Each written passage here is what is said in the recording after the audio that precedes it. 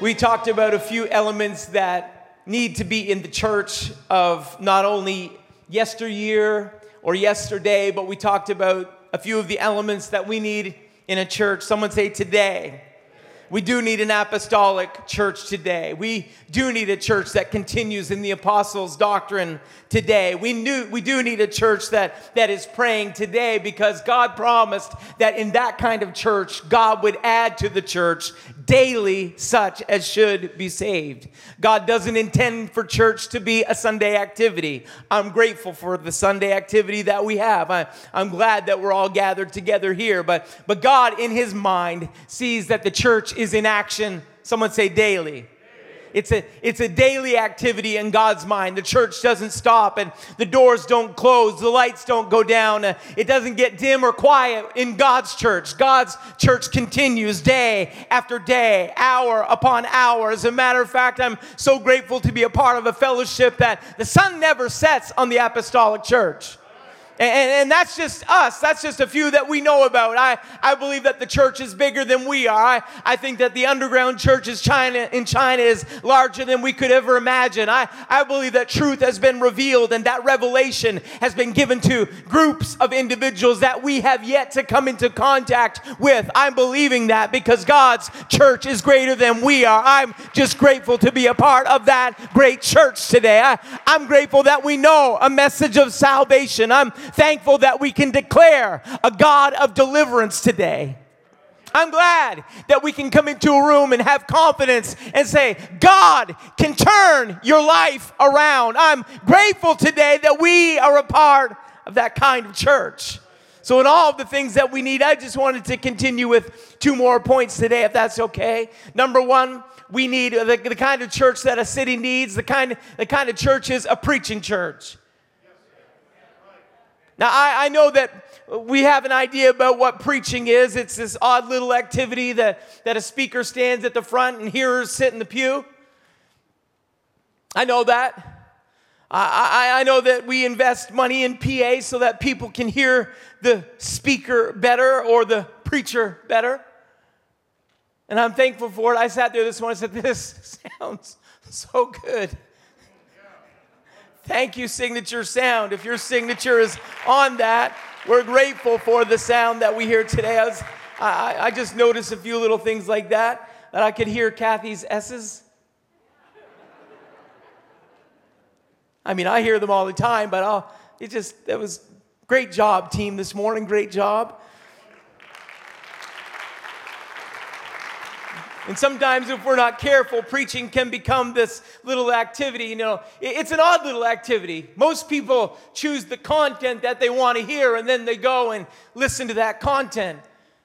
Nobody, with the exception of Brandon Pike, knew what you were going to hear this morning. Brandon was here early this morning, landed in my office, and got the notes to do some preparation for what we're going to preach about this morning. But preaching is one of those, you didn't pick the content this morning. I'd just say maybe the content picked you today. Because not only do we read the Word of God, so often the Word of God reads us. And I've been in the audience before when the preaching of God's Word came forward, and it changed my life. It transformed a circumstance that I was walking through. I can remember messages that pastors preached that has impacted and changed course and direction in my life. I remember, and it just didn't happen from a pulpit, because preaching isn't limited to this place. Preaching is the opportunity that we have to declare God's word wherever we are to someone that needs to hear it. Tap your neighbor this morning and say, you're a preacher. I knew I was going to get a little response like that. Try the other side, hit them a little harder and say, you're a preacher. I've heard some great sermons preached via webcast. I've heard great sermons preached from the passenger seat of our automobile. I've heard great sermons preached across the tables at Tim Hortons. I've heard great sermons preached in various places. I've heard phenomenal messages that have impacted me, and teachers and preachers. And pastor says, well, teaching is the strength of the church and preaching is the reach of the church. A city needs that kind of church. But a city just doesn't need one man with a message to be all the preaching that it hears. Can I just remind everybody today that you're a preacher, so the message that you've got, it needs to be declared from your seat to someone in your passenger seat. It needs to be declared from your seat at Tim Hortons across the table to someone that's across the table from you. You are the preacher that our city needs today. Yeah, that's all right. You're a great preacher. You're the great preacher today. Preaching is a part of what Jesus intended for the church to do. It said that Jesus modeled it. Jesus preached. Matthew 4, it said he went about all Galilee teaching in their synagogues and preaching the gospel of the kingdom and healing all manner of sickness and all manner of disease among the people. Well, that's Jesus, of course. Jesus went to all cities and all the cities and villages preaching in their synagogues and preaching the gospel of the kingdom and healing every sickness and disease among them. Matthew 4, Matthew 9, Matthew 11. The blind, he spoke to John's disciples and he said, tell John, the blind receive their sight, the lame walk, the lepers are cleansed, the deaf hear, and the dead are raised up, and the poor have the gospel preached unto them. If there was anything that Jesus modeled, it wasn't that you need to be in four walls with a PA system to preach. If it was anything that Jesus wanted us to get, he began with his disciples. He went to the synagogue as his custom was. He was a part of what happened there. He read the word. He was that preacher in the pulpit a few times, but more often than not, Jesus became the preacher on the hillside. Jesus became the preacher in the city. Jesus became the preacher to the one that was on the wayside. Jesus was the preacher that said, you don't need four walls and a PA system to preach. Our city needs preachers in every corner of itself. It needs preachers on the north side. It needs preachers on the south side. It needs preachers on the east side. And it needs preachers on the west side. Our city needs preachers with a message to be preached today. He commanded that the gospel be preached. He told his disciples, and this gospel of the kingdom shall be preached in all the world for a witness unto all nations, and then the end shall come. He said, go into all the world and preach the gospel to every creature. In Matthew chapter 10, he said, as you go, preach. He didn't say as you go with the church team on witnessing. He didn't say as you go with the church team to do outreach. He didn't say as you go with a group of it. He just said as you go, preach. Could you tap that preacher, whichever preacher responded best to you a minute ago? Tap that preacher and say, as you go, preach. Because what you've got is too good to contain. What you've got is too good to keep on the inside. What you've got is too good to keep quiet. You've got some good news. That's what the gospel is. The gospel is the good news of Jesus Christ. And if you've got that good news, then you can be that good preacher. Our city needs a preaching church. Not just a church that preaches. It needs a preaching church. As you go, preach. He said, what I tell you in darkness, that speak in light. And what you hear in the ear, that preach ye upon the housetops. Don't keep it quiet. He said, I'm going to release some stuff to you, but it's not so you can just kind of keep it to yourself. And so he said, what I'm talking to you about, he said, I want you to get in the high place and begin to declare it. I want you to get in the audience of individuals and begin to tell them what I can do for them. That's the power of preaching. And of course, we sense some resistance, and I can already tell in the room this morning, it's one of those times when if we just hold on long enough, he'll move on.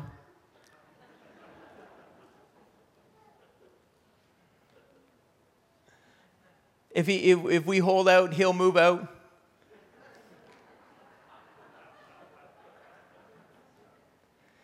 Act disinterested. No. Can I just back up one more time and say, you all are preachers this morning, and we need you. End time revival rests in your hand.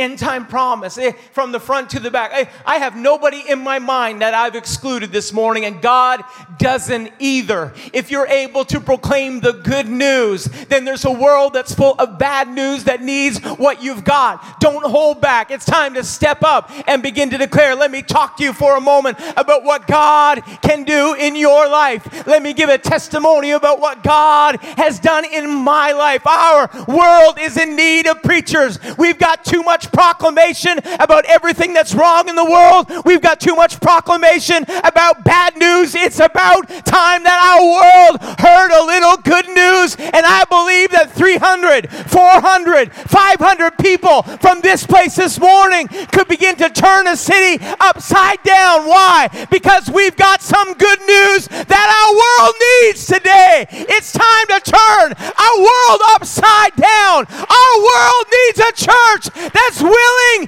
to preach today.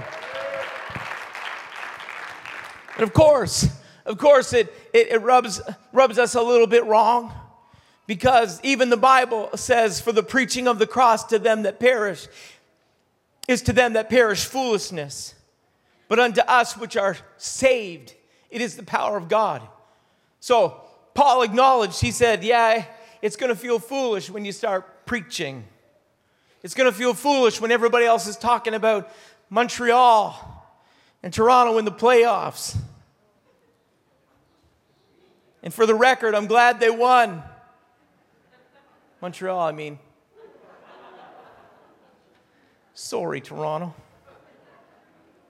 I felt bad with you guys for a few seconds.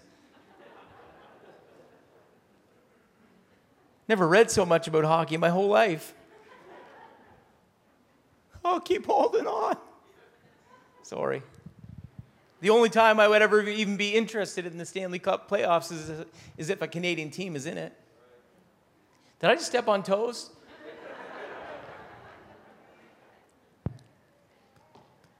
It's going to feel odd. It's going to feel you're going to feel a little foolish if in the middle of those conversations you begin to interject something about what God could do. And maybe that's all the hope that Toronto has. I don't know. There's your in. Yes. I hear you, Toronto.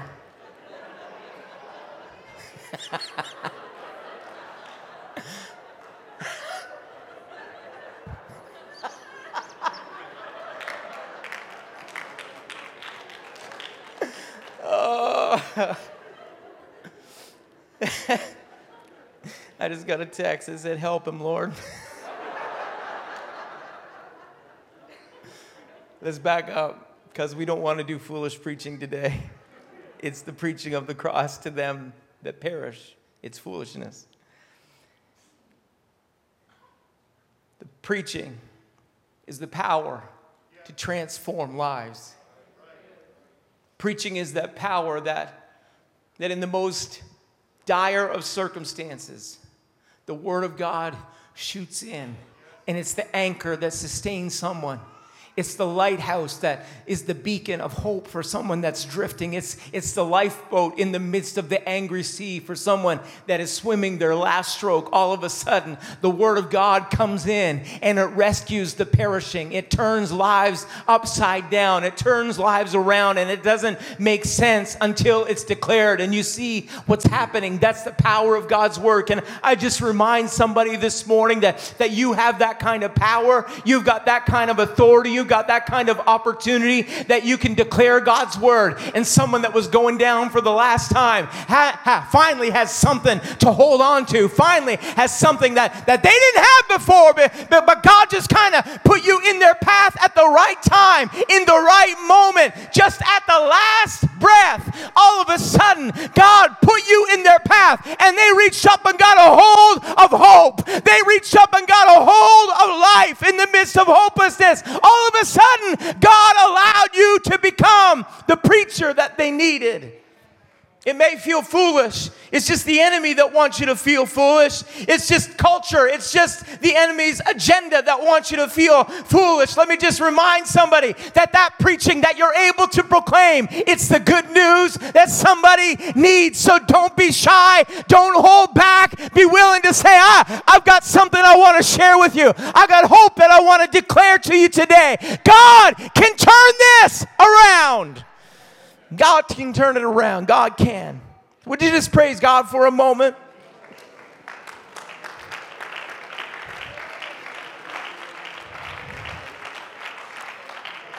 That New Testament church modeled what Christ had given to them. It said in Acts 5, daily in the temple and in every house, they ceased not to teach and preach Jesus Christ. Acts chapter 8, therefore, they that were scattered abroad, they had some distressing circumstances happen. The church was scattered abroad after Stephen's death. But it says that as they were scattered abroad, everywhere they went, they preached the word. Preaching. You say, well, shouldn't they have been hiding? No. They said, well, we got two choices. We can hide or we can preach. What you going to pick? Let's pick preaching, because preaching is going to turn this around. Preaching is going to save the world. They had a mandate. They had a focus. They had an intention. And everywhere that they went, they began to preach. And then the Bible says, then Philip went down to the city of Samaria and preached Christ unto them. In Acts 14 and 7, it said they preached the gospel. Acts 14, it said, and they, when they had preached the gospel to that city and had taught many, they returned again to Lystra and to Iconium and to Antioch. Everywhere that they went, all of a sudden, the pulpit showed up. All of a sudden, the word of God got laid out. All of a sudden, it said, why don't we just take a minute and talk a little bit about what God could do in the midst of this mess that we're talking in. Let's talk about how God is a healer. Let's talk about how God is a deliverer. Let's talk about what God can do. I know it's a distressing circumstance, and I know it's a season filled with sorrow, but let's just talk for a minute about what God could do. You have that opportunity. So it seemed like everywhere, if you just did a search for preach in the Word of God, you'd find over 145 instances about preach, that it's a mandate, it's a focus, it's an intention. God needs preachers. And you are one of them. So if we are to be a preacher, what should preaching do? Number one, preaching should convict. Preaching should direct. Preaching should help us discern right from wrong. This may be the only place that somebody hears about what maybe they shouldn't do. Or let me say that a little clearer. This may be one of the only places left where people will hear what's wrong.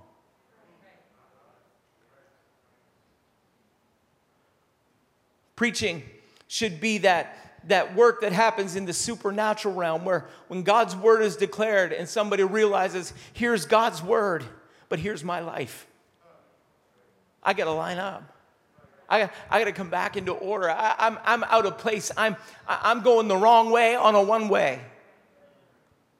Preaching should convict. With Peter in Acts 2:37, when they heard this, the preaching of Peter, they were pricked in their heart and said, unto Peter and the rest of the apostles, men and brethren, what shall we do? When Stephen was finished preaching in Acts chapter 7, it said when they heard these things, they were cut to the heart. Two different results, I might add. The message was heard from Peter, but with Stephen, they stoned him. I'm not saying that everyone's going to receive the message that you've got to preach, but I'm reminding you that you still have a mandate. Preach. The responsibility is not left up to us.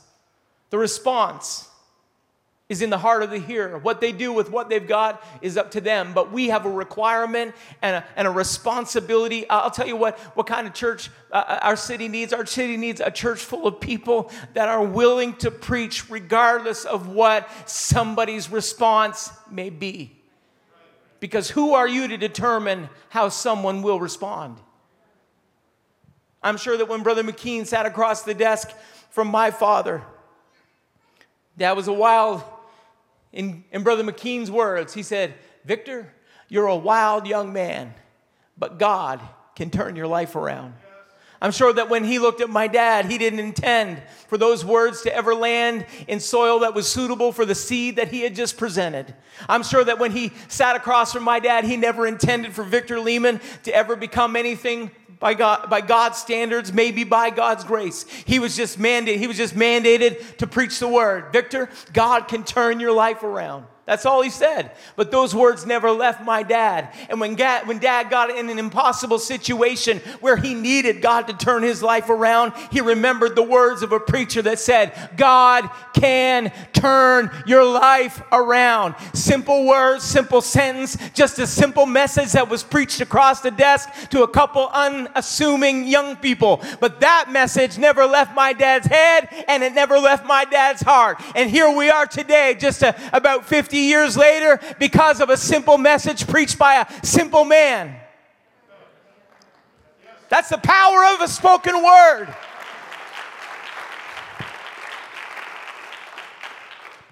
I think it had all the elements of a good sermon. Dad was probably convicted. He may never have had somebody tell him, you're a wild young man. But all the wrecked cars from drunk driving in the backfield over in Kingston Peninsula would tell you, yeah, he's a wild young man. But here's what I know. The rest of that sermon came out to be all right. But God can turn your life around. If you dig deep enough in the field of Kingston Peninsula, you'll find some old, rotten, rusty cars. But if you dig deep enough in his life, you'll find where he knelt at an altar and allowed God to turn his life around. That's the power of somebody willing to preach the gospel. So preaching should convict. 2, preaching should convert. Because that's the power of God's word. It should. It will. Believe it. Have faith in it. He's not holding back. If he declared for us to go and preach the gospel, it wasn't so there'd be empty pews. If God declared us to go and preach the gospel, it wasn't because he didn't intend for the church to grow. He commanded us to preach because he wants the church to grow daily. There are people waiting to be saved right now. But they need a preacher. The danger is that preaching can become performance. Paul cautioned Timothy. He said, the time will come when they will not endure sound doctrine, but will after their own lust heap to themselves teachers having itching ears. And they shall turn away their ears from the truth and be turned into fables. But watch thou in all things, endure afflictions, do the work of an evangelist, and make full proof of thy ministry. Preach the truth, Timothy. Don't turn back. Don't become just something that people want to hear, but declare God's word with authority and with power, because we have a world that needs it. We had one lady upset with us one time here at CCC because her complaint was that we preached the gospel in almost every single message.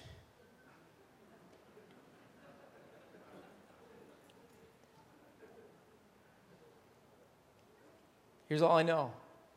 The gospel still works.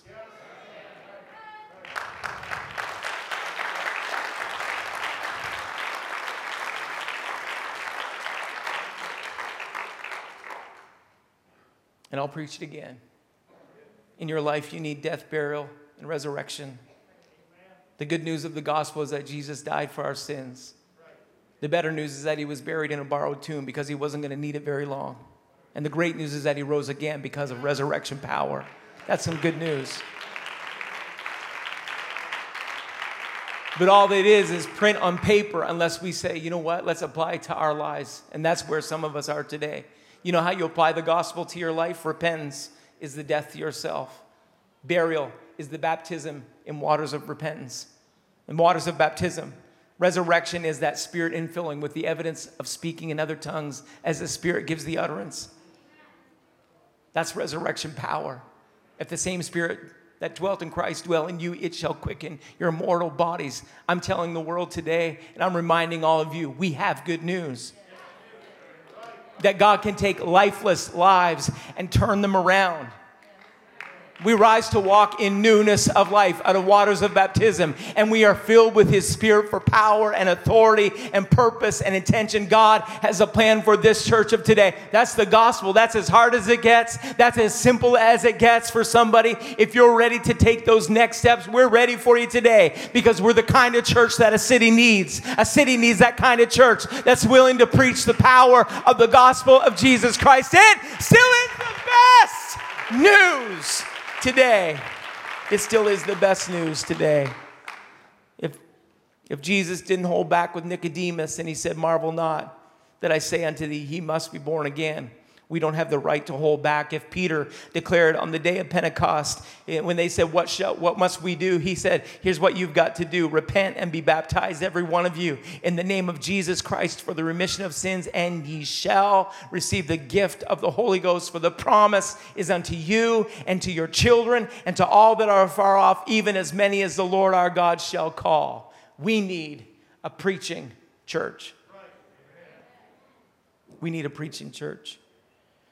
And finally, this morning, we need a reaching church. Yes. Peter said it at the end of that verse, and maybe you didn't catch it because you were focused on repent, baptism, and Spirit infilling. But at the bottom of that last verse, it said, even as many as the Lord our God shall call. God is still calling. Yes. Anyone got your phone this morning? I don't know what kind of calls you may get today, but here's what I got to remind you. God's calling. God's calling your life. God's calling you to hope. God's calling you to promise. God's calling everyone, not only people that are here in this room. God's calling someone on the other side of that lens this morning. God's calling. But if God's call reaches them, but we never do, it leaves them lost. You see, you may not remember this, but back in the 90s, there was a slogan of American Express called American Express. I didn't have American Express in the 90s. Some of you are thinking, I wasn't even alive in the 90s, all of our graduates. But the slogan of American Express was, membership has its privileges. It meant that when you paid that little annual fee, you became a part of an exclusive group of members that had benefits and privileges. The problem is that privilege shouts exclusive. And this is where the New Testament church was just about that time in Acts that Peter preached. It's quite a combination of individuals if you think about it. They had been raised in the traditions of Judaism, but God had chosen that time to transition them from that dispensation of law into the dispensation of grace. They were caught between two dispensations. And what had been exclusively theirs now became inclusive for everyone. And that was a bit of a head trip for them to get their head around. What had been theirs all of a sudden became everyone's. I'll say it this way. What was theirs became ours. What had been exclusive was now inclusive. And these disciples were still locked in the mentality that those from outside of the family of Israel were outside of the covenant relationship that God had established with Abraham. And so you see the bit of the problem that they had. They were challenged to preach, and Peter even said it, to all that are afar off. But surely God doesn't mean them. But this morning, can I remind you that that message is still to all that are afar off. And we need to be a reaching church. And I will celebrate with you every missions opportunity that we take advantage of. And I will rejoice with you with every missionary that marches through here on deputation. And we commission them into a harvest field. And we lay hands on them for covering and for protection and for power and authority. But can I just remind everybody just about the same, that this one preacher in this pulpit can't preach to all of Fredericton, but you can? Can I remind you that those missionaries can't be sent to all the world, but you will? The reach needs to happen beyond just this room this morning. We need a reaching church. We need a church that preaches, but what good is preaching if we just keep it all here to ourselves? That's when we need to reach. And our reach may be in our neighborhood. Let me tell you, your greatest reach may be in the house next door to you. Can we just enlarge our bubbles a bit? I mean, legally?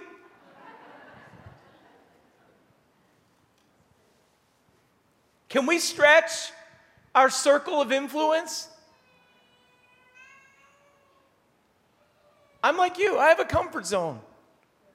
And I have people I'm comfortable with. They're all just a little crazy like me. We all have that. But the challenge that comes to us in the Holy Ghost is that you need to include some other people. Because your circle's too small. Your reach is too limited. It's about as beneficial as an ingrown toenail. Sometimes if we just keep this all to ourselves and we just hold on and hunker in the bunker until Jesus comes, then we haven't accomplished the purpose that God has challenged us to accomplish. We need to reach out beyond. And the reach, we think about South America, and we think about across oceans and across the globe, and we think about spinning that globe until we place our finger on some place we've never been or never seen, and we'll pray for them. But can I remind you that missions and reach may be right across the road? That may be the reach that God is calling you to do.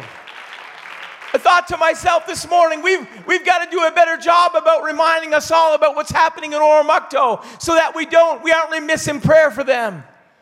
I'm grateful for what Pastor Mike and Kathy are doing in that little community, that community of Oromocto. I'm not going to limit it. It ain't little. I'm grateful for what God is doing there, but we need to pray for them. But you know what? If you're down at Frenchie's, you have the opportunity to reach. If you're down there for coffee or for a hamburger, you're down there just sightseeing, then you have the opportunity to be the church that reaches into that community. A reach means that it's beyond your grasp. A reach means that you get out of the comfort zone. A reach means that you get out of the lazy boy so you can accomplish the task. A reach means that you go out beyond a reach. A reach means that you get your foot in some unstable territory because you've got to reach out until you can get a hold of somebody and pull them back to the promise that God has prepared for their life. It's time to reach, CCC. It's time to reach. It's time to reach this morning. We can come back to the music.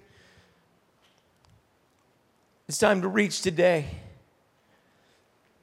It was Cornelius that waited while the church prayed in the upper room, and you may or may not have heard me preach that message that Cornelius is waiting. Cornelius is waiting. He said that he was a devout man. He had prayed prayers. He had prayed and asked God to intervene, and he had prayed for the promise that God had for he and his family. But until the church got up out of Jerusalem, until Caesarea was impacted with the message of the gospel, he would never hear what he needed to hear until the church was willing to reach. I feel that conviction coming in the room this morning.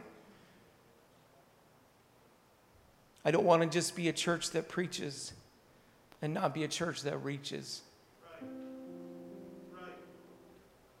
Right. Tap that same great preacher beside you when you tell him you're a reacher. It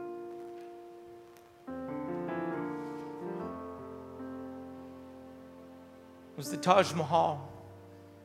Max Lucado wrote a haunting account of one of the legends. It's a love story turned tragedy. The Mughal Emperor Shah Jahan had a wife, his favorite wife, and she passed away, died, devastated. I was doing a little research last night, and it said that during the birth of their 14th child, I said, she didn't die, he killed her.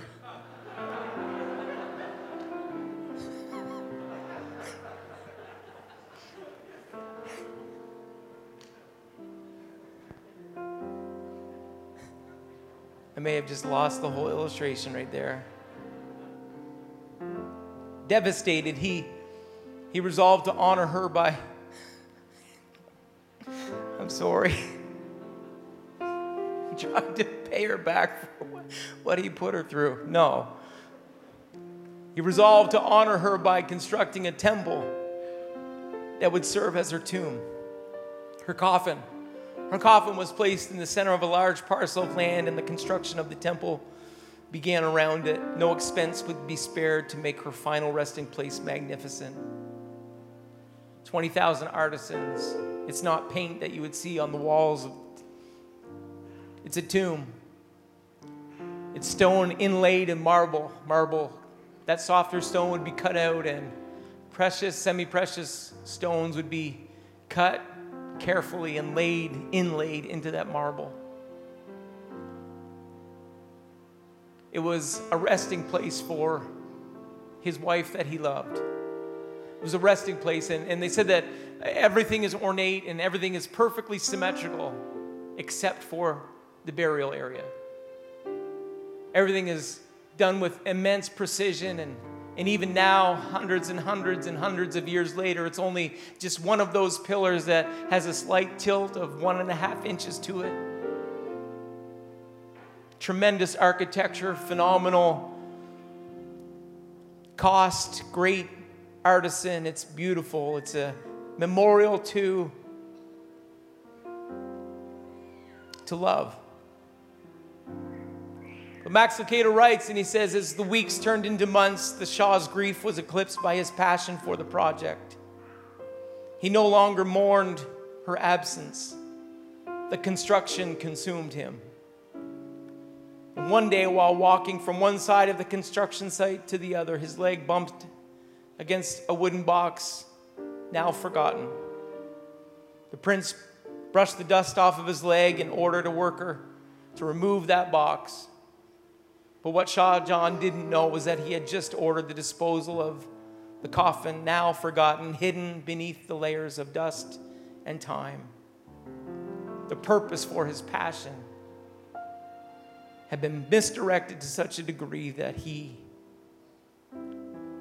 had dismissed the very reason he was working in the first place. And some of us would say, well, that's just a legend and it's difficult to believe, and perhaps you're right, but it's still eerie nevertheless. Could somebody really build a temple for someone and then forget why? Could somebody really construct a palace and then forget the king? Could a church really become a club or a center?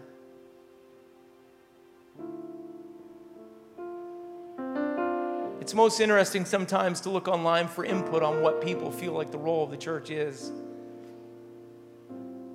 I did a little research last week prior to preaching, and I found this study that had said that they defined the role of the church in contemporary society. This one article assessed and assumed our responsibility with the following quote: Christians believe it is their duty to help others. Individual churches can do a number of things to help unite local communities and to assist homeless and poor people. And I agree, we should. We could. We will. Then the article went on and said that we need church and community cohesion. Christians believe it's part of their duty to act in a moral way, and this involves helping others around them. And the church can play a vital role in assisting Christians to help others by providing food banks and collecting food for the homeless, help for individuals, housing justice, places for people to live. Many non-religious functions that can take place in church buildings need to be acted on. Youth groups, community meetings, adult education classes, charity events, coffee mornings, birthday parties, concerts. And I read down through, and it was 4 pages in, and the last 3 points that I finally found. Finally found one mention of what I feel like the greatest responsibility of the church is. And it wasn't even something that they ascertained would be necessary. It was something that they had mentioned came up as a point of conflict by some individuals. They said some individuals feel like churches are for conversion. I was like, that is what churches are for. It took 4 pages of everything that's secondary to get to the priority, and you used it in the negative. That is what God intends His church to do. We are here to convert the lost. We are here to reach the perishing. We are here. Our greatest responsibility after salvation is evangelism. It's to reach a world that's lost. We can have the greatest preachers, but if we don't have any reachers, we'll never be what God has called us to be. I wonder if you'd stand together with me this morning. Our challenge this morning is that we can't get so focused on what we are building that we forget about why we even exist.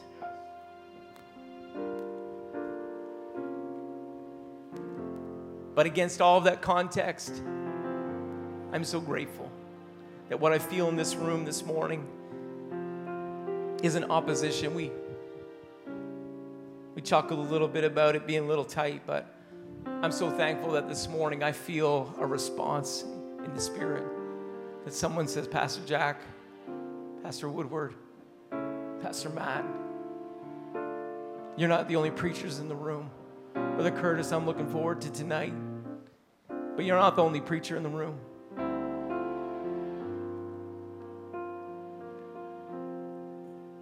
Tap your neighbor one more time. Tell him you're a preacher. Tell him one more time, say you're a reacher. The kind of church our city needs is that kind of church. Someone that will preach the gospel that's full of promise to someone that feels like they're beyond the reach. Our responsibility is to bring hope to them and rescue them today. What a tremendous, tremendous privilege we have. I wonder if we could just lift our hands and begin to experience the promise that God wants to bring. If you're in the room this morning and you've never experienced salvation, then this could very well be your morning. If you've never experienced repentance, that's what these altars are for. That's why we prepare a place and set chairs back. It isn't so that we can have aisles for people to walk in. It's so that people can come, because this represents a place where you can lay down your past and walk into promise. This represents a place where you can leave the old behind and walk into the hope that God has for you, because you may be a wild young man, but God can turn your life around. You may be a disoriented young lady, but God can turn your life around. You may be without direction this morning, but I'll just use the same simple sermon that Brother McKean used years ago. But God can turn your life around. I don't know what direction you're headed in, but you know it's the wrong direction. And I just came with a simple word this morning. God can turn your life around. These altars reorient compasses in lives. These altars redirect people back on the path to promise. These altars are places where you can just put some stuff down and say, God, here's my life, but I'm just asking that you do your work this morning. And so I know in the midst of COVID restrictions, and I'll put a mask on, but I just want to make an appeal for somebody to come to the altar this morning. And maybe somebody that this is the first time in your life where you're redirecting your path. It may be the first time in your life, but you know what happens? Repentance is saying, I'm going to turn my life around. That's all it is. And maybe just as you stand here this morning, that you would make a declaration and say, God, here I am. Turn my life around this morning. It may be your next, maybe you've already repented. It may be that your next step is baptism. We'll be prepared to baptize you this morning. It may be in the river. It may be at another church nearby, but we're prepared to baptize you this morning. Would you pray together?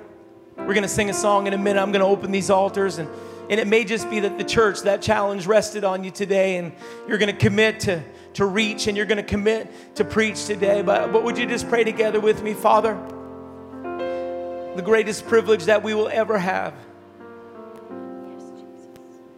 is to rest with this responsibility of being your church. God, out of 7.9 billion people in the world, that you,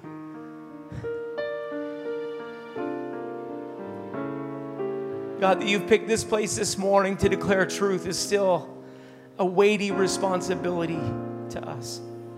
A tremendous privilege that comes at a tremendous cost of heritage and history and God, the blood that you purchased us with. But this morning we are praying that you will let us leave challenged and changed and committed and focused.